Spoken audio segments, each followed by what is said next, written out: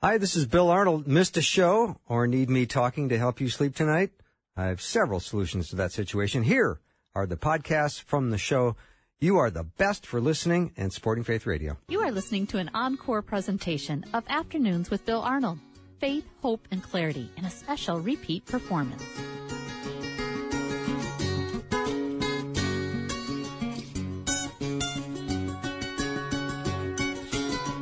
And a warm welcome to the afternoon show. I'm Bill Arnold. Thank you for spending time today with me. Maybe you listen on the podcast, so always glad to have you check things out at myfaithradio.com. Makes me very happy. And today I'm going to talk about the Beatitudes for the whole hour. And I'm very excited because Dr. Roger Parrott is my guest. He's the president of Belhaven University in Jackson, Mississippi.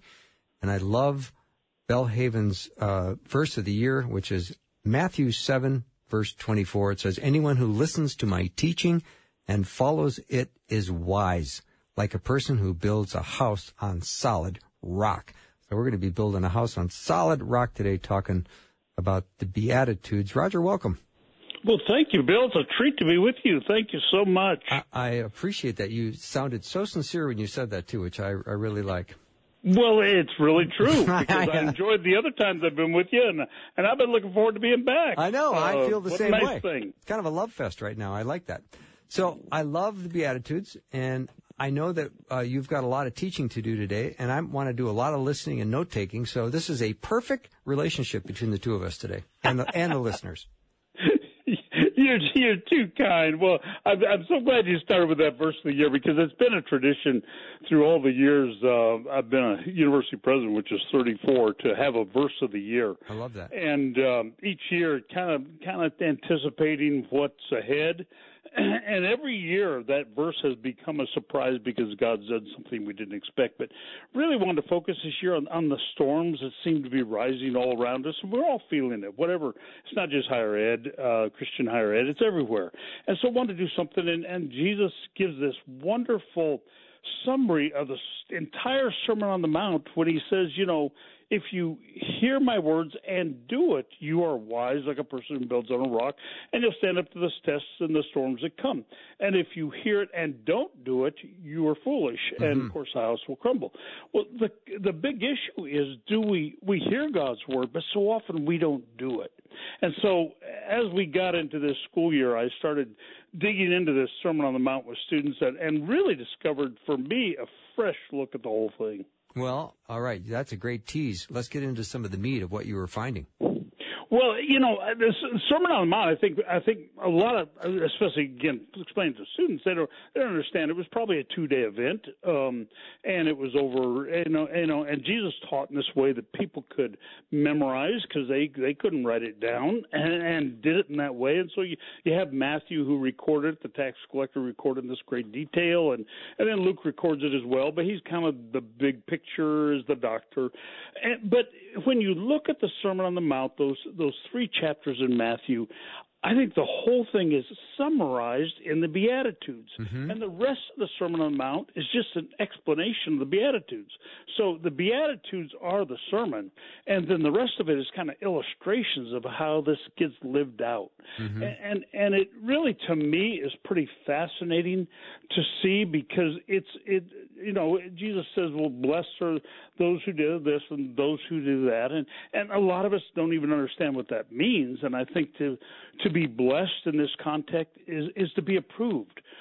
To be, Jesus says, I value you, I approve you. The things I value are the things I want you to value. And then with that, he also brings this happiness. It's a joy. I think Christians can only have joy. It's not about doing happy things. It's right. About a settled joy in us. And then it's a congratulations. So you've got this blessed context for each of these 8 Beatitudes. So I was starting to get into that and figure out how in the world do I explain this to students and in our chapel. And I was doing a little reading, and somewhere I saw something that said something about climbing the ladder of the Beatitudes. Now, I'd never thought of that concept before. I'd never thought about the Beatitudes really being interlinked the way they are, before and how they each build on each other.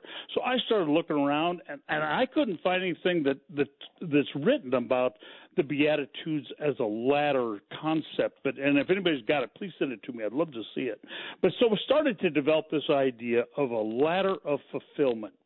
And, college students are always focused on the ladder of success, but success doesn't bring anything if you're not fulfilled in Christ. And so this ladder of fulfillment, what are the steps? And as I got into this study, you realize that these steps are all interrelated, and you have to take them in order. And if you don't work through this, isn't like the Ten Commandments. Ten Commandments, we kind of pull out one and we focus on it, and this one we like, and this one we grin and bear it. Now, with the Beatitudes, it's you've got to build them on in order because each one prepares you for the next step. So the night before I'm ready to start the first chapel on this, I thought, how do I explain this to students? And I went out in the garage and I had an 8-foot ladder.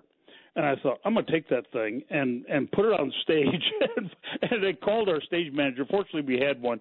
So I drug this ladder out on stage, and I started talking through the Beatitudes. And on each one, I'd go up one rung of the ladder until it got kind of scary up high. But they really do build on each other in a pretty remarkable way because you start on this first rung of the ladder. Blessed are the poor in spirit, for theirs is the kingdom of heaven.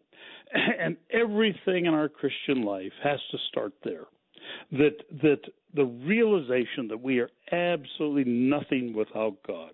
We are poor in spirit. We are without anything. It's not about material things. It's about there is no spirit in us. There's nothing in us without God. But when God fills us, what he does is gives us the kingdom of heaven. So we go from this completely spiritual bankrupt to he says we're blessed when we understand that. In other words, we're happy, we're accepted, we're congratulated. And it's nothing we work to achieve, of course, because it's all by grace. So this kingdom of God comes to us at the first rung of the ladder. I mean, we kind of, get the whole thing right at the beginning. When you step up on that first rung of the ladder, when you're broken in spirit, you're poor in spirit. You just realize there's nothing without God, and then you step up and you get the kingdom of heaven. And then you go to the next rung of the ladder, and it says, blessed are those who mourn, for they'll be comforted. Well, why do we mourn? We mourn because when we realize we are poor in spirit, we're broken without God, we mourn for our sin, and we see the dramatic contrast between who we are and our brokenness and our sin and the holiness of God and who he is. And so as I was explaining this to students, I'm up on the second step of this ladder now, talking about this, because you first got to understand that you're nothing without God. And then when you move up, you understand how broken you are because of that. And I tried to explain, and for students especially today, sin is an interesting concept because we don't talk about it in the right way. So I was trying to explain it to them, and I said, sin is breaking the heart of the one who loves you the most. And they understand breaking the heart of a parent or breaking the heart of a grandparent because they did something that just disappointed them so much. But that's really what we're doing with God when we sin. We break his heart because he designed us for so much more, and we settle for sin. But then he says, when you are broken like that, when you mourn, when it hurts because you realize how broken you are, you will be comforted. I will forgive you. I will love you. I want the best for you. So here we are kind of starting from nothing, and then we get the kingdom of God, and we get this wonderful comfort in this brokenness. And then we move up to the next rung of the ladder, up on the third one. So it says, blessed are the humble, for they will inherit the earth. And why are we humble? Well, you can't help but be humble when on the rung 1, we see our need for God. We move up on rung 2, and we see our sin. How can we not be humble when we realize that God has forgiven us, and he's given us the kingdom of heaven, He's comforted us in our sin, and he's going to let us inherit the earth, which is eternal life, as he restores this earth. Mm-hmm. And so how can we help but be comforted? Be humble. And that's where the Christian life really takes off, because, the world values money and power, but that's all focused on pride. You can't achieve that without pride. The kingdom focuses on eternity, which is built on humility. You can't achieve eternity without humility. And so this wonderful contrast I think we get from the Beatitudes when we walk up these first three steps of the ladder, poor in spirit, and then we've got the mourning for the brokenness of our sin, and then we're just humble that we're even standing on the third rung of the ladder when we realize where we've come from, and in that God gives us eternal life. And that's really, those first three steps of the Beatitudes are really the plan of salvation. Mm-hmm. And so at that point, we are saved and accepted into God's presence, and then we start to move up in the Christian life as we get up further on the rungs of the ladder to really the fulfillment of what we're called to do. All right. That is a great place to take a pause. Dr. Roger Parrott is my guest, and we're talking about the Beatitudes. And when you talk about blessed are the poor in spirit, if you're not part of God's family and you blessed are the poor, blessed are those who mourn, blessed are the meek, doesn't sound very good, does it? It doesn't sound good if you don't understand the context of why we're poor in spirit. That's why I have you to make sense of it. Thank you. Well, I've been reading these scriptures for years, and I've never seen the Beatitudes in this interlinked way before. Yeah. And it's really brought a fresh understanding to me of God's plan for our lives. So right before we go to break here, Roger, let me ask you this. Is the Beatitudes, is this a description of 8 different kinds of people or 8 characteristics of one person? No, 8 characteristics.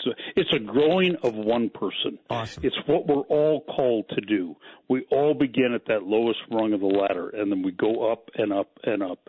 And as we after the break, we'll talk about how this unfolds in the Christian life. But I think this is a calling of all of us to be part of this. This is, again, you don't pull the Beatitudes out. I'll be this one, I'll be this one, I'll be a peacemaker, I'll be merciful. It doesn't work that way at all. They're all interrelated. Oh, I can't wait. After the break, we'll continue with Dr. Roger Parrott as we're discussing the Beatitudes. If you don't know where that is, you can find that in the book of Matthew in chapter 5. We'll be right back.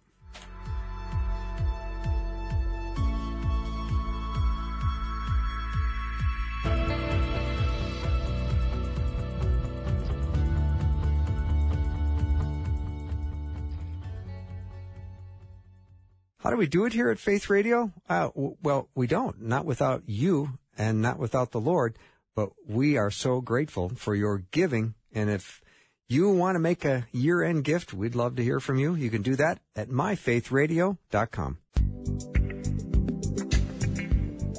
You are listening to an encore presentation of Afternoons with Bill Arnold.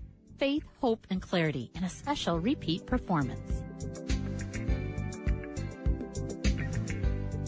I don't know what kind of day you've had, but I'm glad you joined me. And we're talking to Dr. Roger Parrott, P-A-R-R-O-T-T. He's the president of Belhaven University in Jackson, Mississippi. He's been doing that job for 34 years, and we're talking about the Beatitudes today. We're walking through this and trying to climb the ladder of fulfillment. And, Roger, you really laid the foundation well. Those first 3 verses bring you to a place of spiritual bankruptcy. Blessed are the poor in spirit, right? You will be comforted if you arrive at that place. And when you are humble, you understand your place. Exactly. And those first 3 steps really prepare us for the unleashing of God's strength and power and grace in our lives. And but I think too many Christians stop there. They go to those first 3 steps, and then they kind of just kind of hang out there, like, okay, I'm saved, I'm forgiven, I'm redeemed, and they don't push higher. And I think the reason they don't push higher is it's scary when you get up on that fourth step. And I got the real. I didn't plan to talk about that in chapel, but I had this 8-foot ladder up on a 6-foot high stage, and once I got up on that fourth rung, I was really up high, and it did get a little scary. And I said, it's scary up here. And I said, and that's what the Christian life is, because the next one says, blessed are those who hunger and thirst for righteousness, for they will be filled. Yeah. And so now we're looking to the living out of the Christian life when we get on that fourth rung. Yeah. And I think where a lot of people get off on this wrong place in this one is it says, blessed are those who hunger and thirst for righteousness, not blessed are those who are righteous. And so if you're waiting till you are righteous so you can go higher, you're never going to go any place. It's the wanting to. It's the desire. And, it's kind of like, I want to eat healthy. I really do. I really try, and then I don't. And sometimes. But I love that Ben & Jerry's ice cream. So, but the wanting to, as long as I want to, I'm going to advance in more healthy eating. As long as you want righteousness, even though you don't do it perfectly all the time, Jesus promises you will be filled. I'll bring righteousness into your life as long as you want it. And that's what draws us to God. And I think there are too many people who they're satisfied with those first 3 steps, and then after that they're kind of plotting how to not be so righteous. Yeah. And then their lives get all messed up, and they don't understand. Well, I tried to be a Christian, it didn't work out. No, we've got to want to draw closer to God. So you don't have to be perfect. You don't have to beat yourself up when you eat the ice cream or you miss. As long as we're thirsty and hungry, I think is a metaphor Jesus uses on purpose, which thirst and hunger is every day, multiple times a day. Mm-hmm. That's not I'll do righteousness next week. No, it's like all the time. This needs to be on my mind. How do I become more righteous? So we're up on that fourth step. Okay, hang on just a second, Roger, because I gotta pause here just for a sec, because I have to let listeners know that you brought an 8-foot ladder to chapel, and you're starting to climb up the stairs of this 8-foot ladder, showing the ladder to fulfillment. And there must have been some talk going on in chapel, like, Dr. Parrott's lost his mind. We don't have insurance for this. What is he thinking? Yeah, they were getting nervous for me. And I had several start to head toward the platform trying to hold the ladder for me, which is great. Yeah. And I've never preached on a ladder in my life. Yeah. This was a new one. I'm getting nervous just hearing this story, just so you know. It was so, it brought all of us, not just them, but it brought my attention to it in a fresh way, to physically do it, to go up that ladder. And so we're in chapel, and we're up got to the fourth rung. And again, I was only up there for a second because I said, that's going to be next week. And then I realized it really was pretty scary. Yeah. So the next week I said, I need a volunteer. And, of course, a bunch of hands went up, and I said, no, your mothers will sue me if you break your leg. So I brought out our mascot, which is a cardboard cutout, and I put him on the ladder. So he went up higher. Oh, that makes sense. Because physically it was a little scary. But you go up, the farther you go up, the scarier it does get in the Christian life. Because the next one is, blessed are the merciful, for they will be shown mercy. Now, this one is not just a desire. Righteousness is a desire. You don't always have to hit it. Mercy you actually got to do. You got to execute. And we don't get as many opportunities for mercy as we do to seek righteousness. But, mercy is really at the core of the Christian life, because everybody wants mercy, but we are called to give mercy. I think God is calling us to be just as passionate about being merciful to others as we would be in seeking it for ourselves. So if any of us have done anything where we want mercy, and maybe our kids, we need mercy for our kids because they messed up something at school or whatever, and we're pleading for mercy, well, we should be as passionate about mercy for others as we are for ourselves. And mercy, of course, is not deserved. You don't give mercy because somebody earned it. But I think when we can find that level of mercy, because we're seeking righteousness, then we begin to see how we can be passionate about mercy. And, I challenged the students. I said, for 1 week, look for opportunities to show mercy. Just for 1 week. You don't always have to do it. Just look for opportunities, and you'll be surprised how many opportunities you get. So now we're getting up in the Christian life in some pretty rarefied air, because you go up to the next one, and it says, "Blessed are the pure in heart, for they will see God." Whoa. Well, it's getting serious now, because now it's calling for purity of heart. And from there you can see God. First of all, you're up pretty high, and the only reason we can see God at that point is that we have sought righteousness, and because of seeking righteousness, we can be merciful. And when we are merciful, that brings a purity of heart. So, in other words, I think it's all about our motives. If our motives are pure, if our motives are really to honor God, then it can be all about forgiveness, because our ego goes out of the picture. Our needs go out of the picture, and we can really do what Jesus calls us to do, because, Jesus is pretty clear. He said, if you forgive those who sin against, if you forgive those who sin against you, your heavenly Father will forgive you. But if you refuse to forgive others, your Father will not forgive you.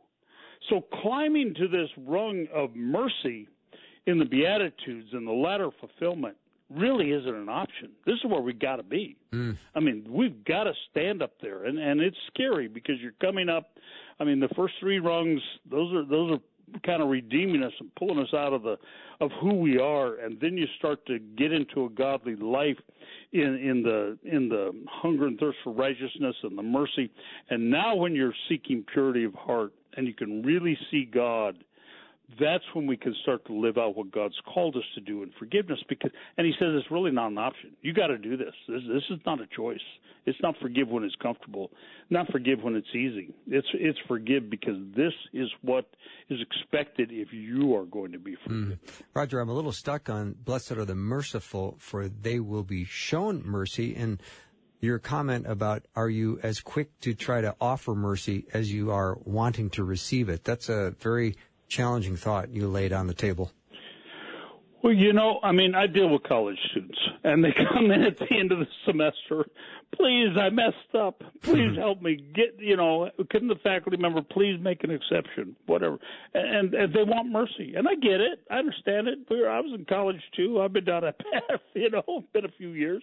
But, if we could all be as seeking of mercy for others as much as we are for ourselves, think what we'd be different like in the church. Think how the church would be received in the world. Think of what good we could do if we really would. And I think that's what Jesus is demanding. Mm-hmm. All right, let me take a little break. We'll continue with Dr. Roger Parrott. We're talking about the Beatitudes today, and you can find that in the book of Matthew, chapter 5 through 7.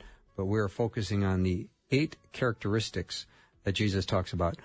If you have a question or a comment, text line is always open, 877-933-2484. We'd be more than happy to try to answer your question. We'll be right back.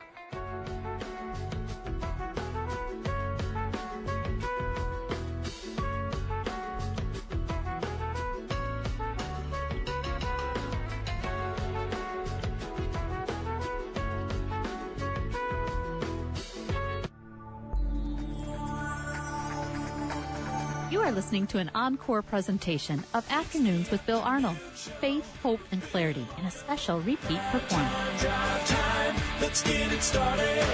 Jump in your car. What's for dinner? It's the Afternoon Show with Bill Arnold. If you just joined me, my guest loves God's Word, and it shows. Dr. Roger Parrott is my guest. He is the president at Belhaven University in Jackson, Mississippi. We're talking about the Beatitudes, and the verse of the year at Belhaven is, anyone who listens to my teaching and follows it is wise, like a person who builds a house on solid rock. That's the verse of the year. And Roger, you're doing such a great job of taking the Sermon on the Mount and putting it into segments and context and giving us so much great counsel and wisdom on this passage. So thank you for doing that. Before we move on, though, let me just go back to the third one. Blessed are the humble. In the NIV, it says, blessed are the meek. And I think every time people hear the word meek, they don't know quite what that means. Yeah, they really don't. I think that's a very misunderstood word, which is why I use humble Sure. instead. I think it's just probably a clearer translation. But I think it comes back to this issue of pride. If pride is the center of your life, you don't come across as meek or humble. And if service, if humility is the center of your life, then you do. And so I think that's probably the better measure than the meek. It sounds like we're standing in a corner scared to death to engage. And I think that's a total misunderstanding of how it is. And, one of the things about the Beatitudes is that people have memorized them so long, and people have memorized them in translations that are not quite as accurate because of their older translations. And so I think that word humble probably hits it a little stronger. All right, so Jesus is saying these words, and I'm hearing him say, blessed are the pure in heart, for they will see God. If I'm in the audience that day, what do I understand that to mean? I think it probably scares you to death. Yeah, at the same time excites you. Oh. Because how do you be pure in heart? And you realize you can't be. So there's this call to a level of living that you didn't even think was possible. And so, the kind of the first three rungs of this ladder kind of redeem us, and the next three rungs of the ladder prepare us. And when you get that purity in heart, that doesn't mean you are perfect, but there's a purity of heart because you are seeking righteousness and because you're merciful. Then your assumptions about other people's motives fall away, and that's what we're trying to get to. Is where do you start being kind to everybody in your heart rather than judgmental and harsh and wanting to control. Yeah. Which really puts us onto the next rung of the ladder, which is blessed are the peacemakers. Yeah, and before we jump there, Roger, just because I know a lot of people climbed in their car and they're going, whoa, what are these Beatitudes again? So let's just, for a quick review, we can make this 60 seconds. The first three are the rescue redemption part. Right. And blessed are the poor in spirit, for theirs is the kingdom of heaven. Blessed are those who mourn, because when you are broken and poor in spirit, you will mourn and be comforted. And blessed are the humble, for they will inherit the earth. And that's the rescue phase. Right. And then the next three are what again? The next three are then preparing us for Christian service, which is hunger and thirst for righteousness. That we don't have to be righteous, but we have to want it. We have to keep working toward it.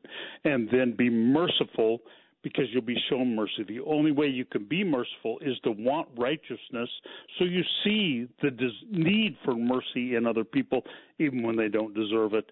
And then that brings us to this purity of heart, which we have once we start to show mercy in the way God shows mercy to us. And then at that point, we start to see God and start to see the world through God's eyes. And then that opens up, the next critical step of this ladder to be a peacemaker. Okay. So let's talk about being peacemakers. So we're going up to rung number 7, and if you've ever been on an 8-foot ladder, don't stand there; it's not safe.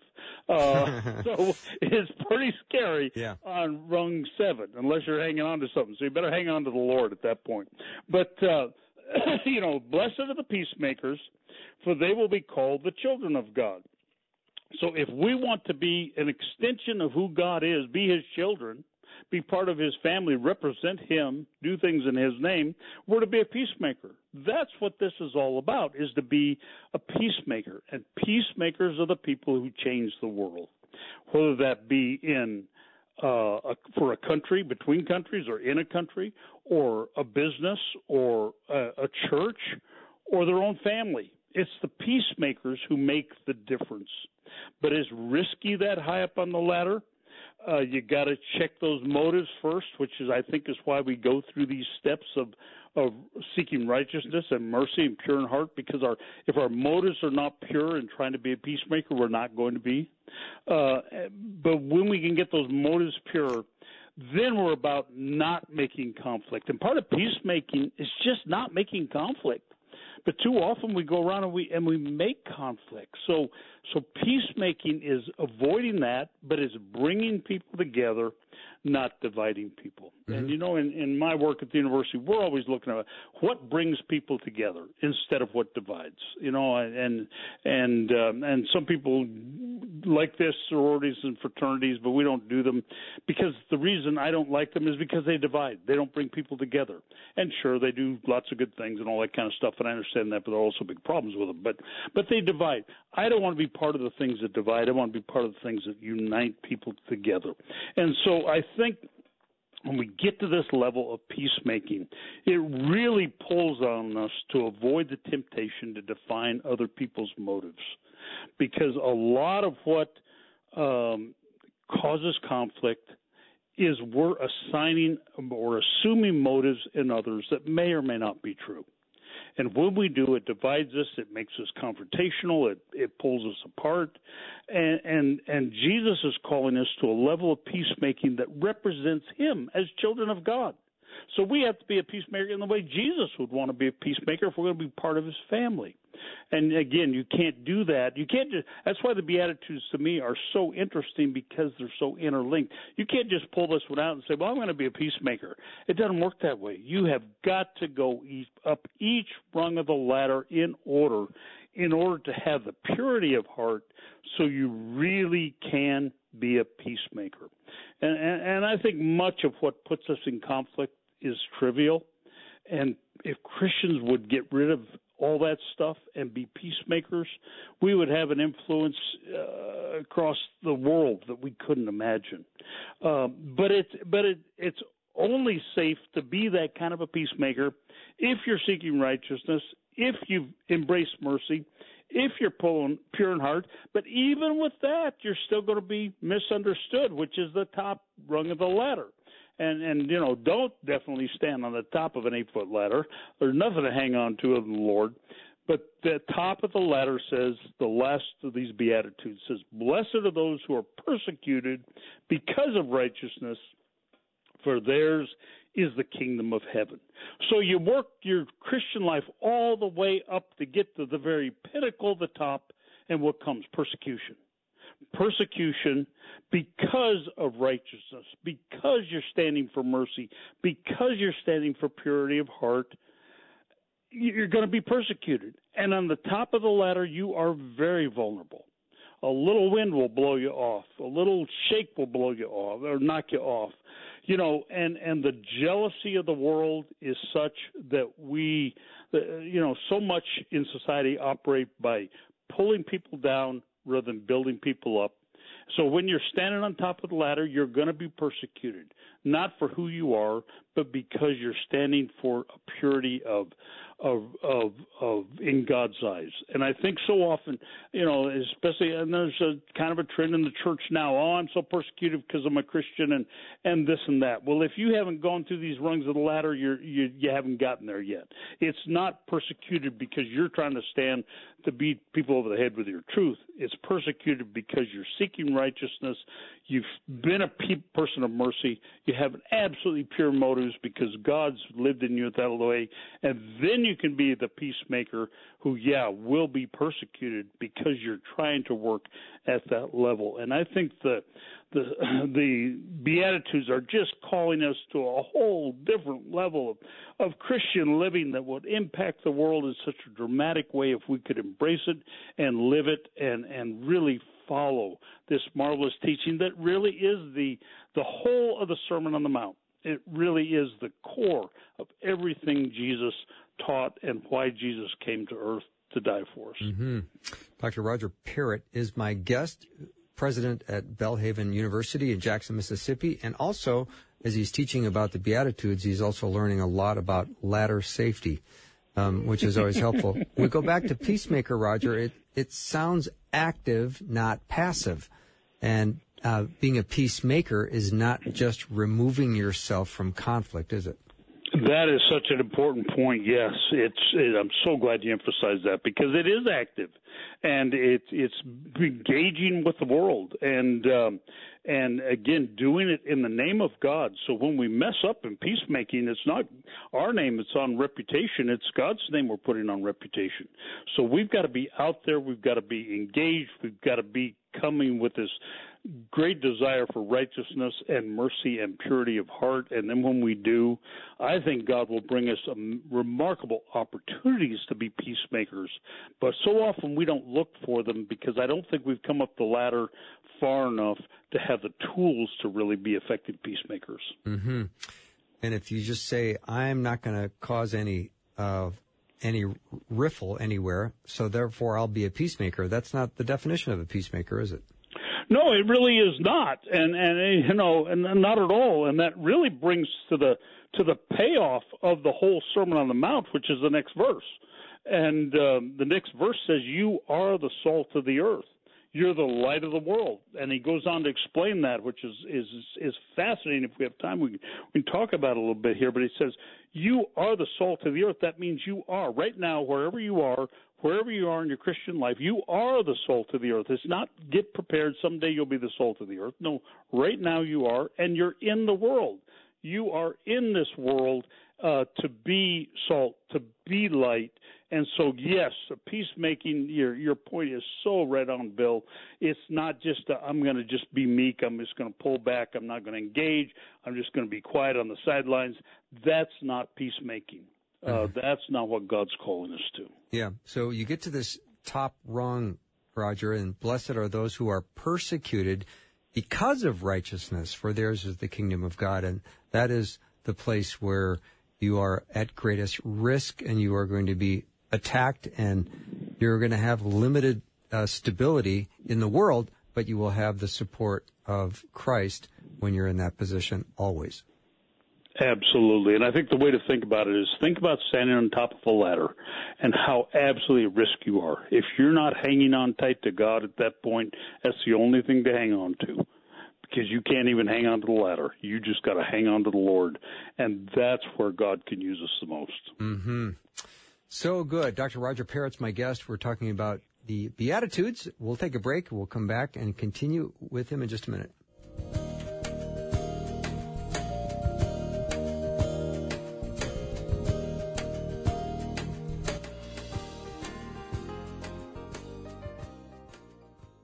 Hi, I'm Bill Arnold. Join us for our Reading the Bible Together Advent Study. Sign up at myfaithradio.com. You are listening to an encore presentation of Afternoons with Bill Arnold. Faith, hope, and clarity in a special repeat performance.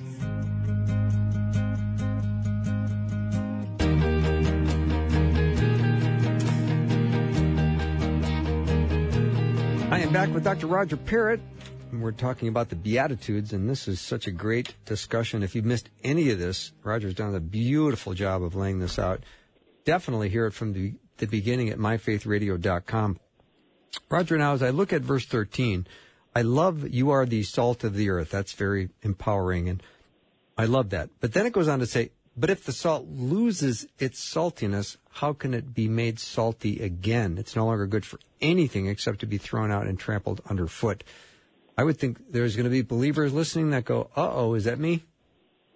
Yeah, it could be. Salt doesn't lose its flavor. Salt gets diluted, and that's why it's not any good and it gets thrown out, because we get it diluted. So our faith gets diluted with other things. It gets diluted with distractions. It gets diluted with other things in our life that compete for God's dominance in our life. And in that dilution is where it becomes ineffective. And so I kind of like that Jesus gave us kind of two benchmarks here, because the second one, you can kind of get restored if that's gone out, and that's that you're the light of the world.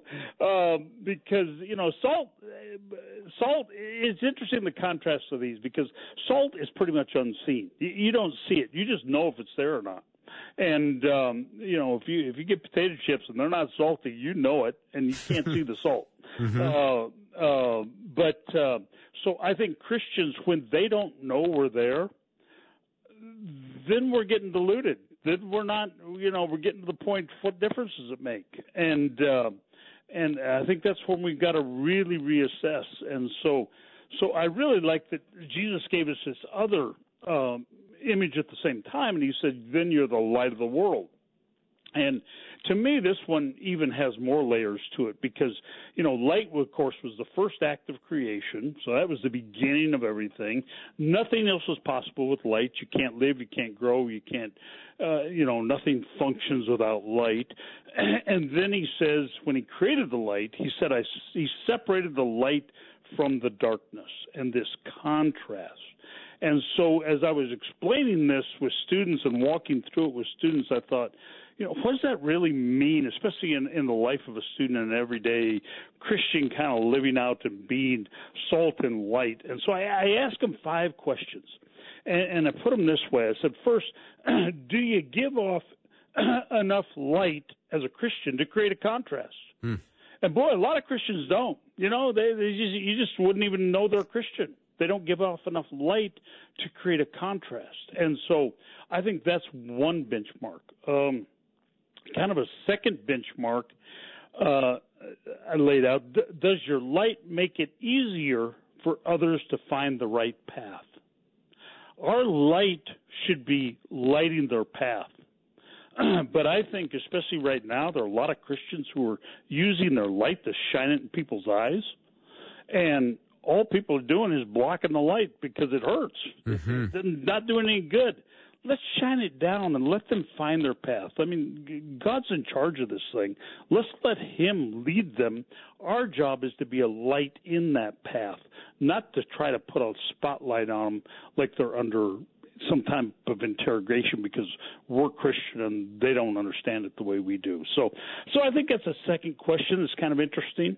A third question we looked at together on our campus is, do you link together with other lights to create transformation?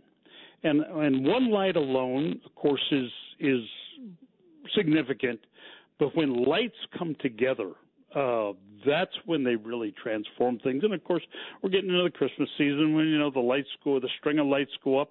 Well, you put up one light, nobody's going to look at your house. You put up a string of light, a lot of people are going to slow down.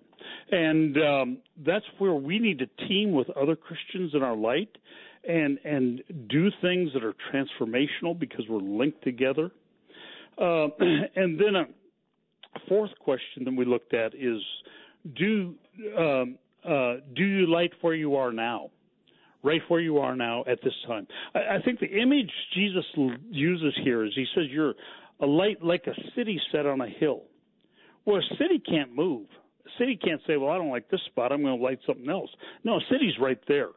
And so you've got to light where you are. And, for those who are listening, wherever you are, you're to be a light right now in this spot, not to prepare for another time to be a light, but right now to be a light. So I think we have to ask the question, are we lighting where we are? And then the fifth question to me is really important, and that is, do you go out of your way to brighten the paths of others? Do you go out of your way to bring your light to brighten the paths of others? And I had an experience several years ago. I was with my daughter in a grocery store, and it was one of those times the place was packed, and I was in a hurry, and the whole thing, and finally got up to the checkout counter, and the young woman who's doing the checking out, she was kind of flirting with the guy who's bagging, and he's kind of on his phone, and the whole thing was too slow, and so I start grabbing stuff and, putting it, and everybody could tell I was pretty frustrated in the whole thing. We get out in the car and shut the door, and my daughter, who is wonderfully wise, and she's fabulous, she's 28 now, but she's about 22 at the time. We shut the door, and she said, Dad, you really messed that up. She said, you acted like they didn't even exist. She said, your whole generation acts like the people in the aprons don't exist. And I said, what aprons?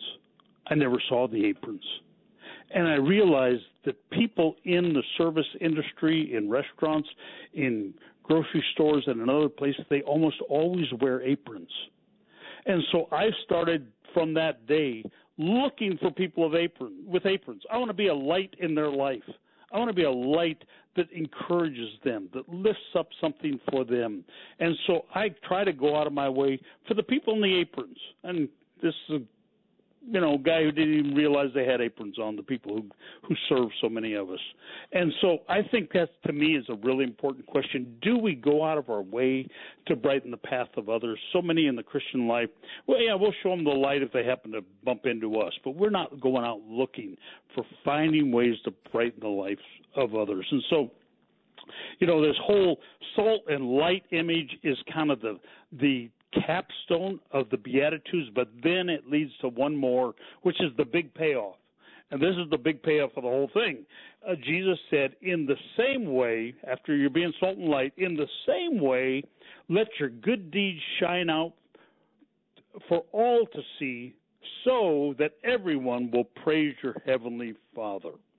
So we don't earn our way to God by our good deeds. There's nothing we can do, as Yancey says so well, for God to love us more, and nothing we can do for God to love us less. But we're to let our good deeds shine as salt and light, so that everybody will see and praise our Heavenly Father. So the good deeds are not so they'll praise us. The good deeds are so people will find God. And that's the purpose for climbing this ladder of fulfillment, to get to the point that we really can be salt and light, and that our good deeds will show, so that people will see God in us and be brought to God. And to me, this whole image of up this ladder of fulfillment for the purpose, for the calling, for the reach of being salt and light so people will see God is really an incredible way to look at the Christian life. And then the rest of the Sermon on the Mount is just the explanation of all that. Roger, it's really a great illustration of faith, because I was talking to a friend of mine because I was going to go up on my roof on Saturday and measure something. And I said to him, I called him, I had the ladder up against my house, and I called him, I said, do you ever go up on your roof? He goes, oh, no, I don't go up on my roof. Exactly. And I said, all right, that settles it. I'm not going up on my roof either. He goes, you slip in your bathroom and people feel sorry for you. But if you fall off a ladder, they go, what was you doing on a ladder? Exactly. Yeah, they sure do. I got a faculty member right now who's had a horrible fracture from being up on one. No, you don't want to go up on one unless you go up on with purpose and you know what you're doing. And I think that's why, as we come to these Beatitudes, why Jesus takes us one rung at a time. I mean, somebody who's experienced with a ladder, they know how to go right up and down. I had my house re-roofed not too long ago. They just go up and down that ladder like it's nothing. But they have years of experience on it. And I think that's why Jesus says one at a time. Bill, you made a really smart decision to not go up on your roof. I know. Don't do that. Don't do that. I know. I think my point was that you've got this spiritual metaphor that if you are going to go up the spiritual fulfillment ladder and you get to the top, it is going to be scary and dangerous, but God is going to be with you every step of the way. Exactly. Yeah. Absolutely. Yeah. Yeah. Well, it sounds like you've got a fascinating chapel series going on at your university, and thanks for taking time to share it today. Oh, it's been a treat. Thank you so much, Bill. Thank you so much. Dr. Roger Parrott has been my guest. He's the president of Belhaven University in Jackson, Mississippi, and awfully glad to have him on the program. If you missed any of today's show, I do recommend always heading over to myfaithradio.com. You can check out the podcast and make sure you hear this episode from the beginning, because we did our work on the Beatitudes today, which is in Matthew chapter 7. But that is our show for the day. And thank you so much for supporting Faith Radio. Thank you for being friends of Faith Radio. Thank you for caring about us, because we love you and we want you to come to faith in Christ, and we want you to grow in your faith. And we want you to come here every day to understand more of what God's Word teaches, and that you will grow to know Him more deeply and love Him more, and that you can go out and be salt and light in a very broken and troubled world. And you can then share your joy and your hope that you have in Christ with others, and you can light their path and show them the way to the cross and the resurrected Savior. That wraps up our show for the day and for the week. Thank you for supporting Faith Radio. See you next week.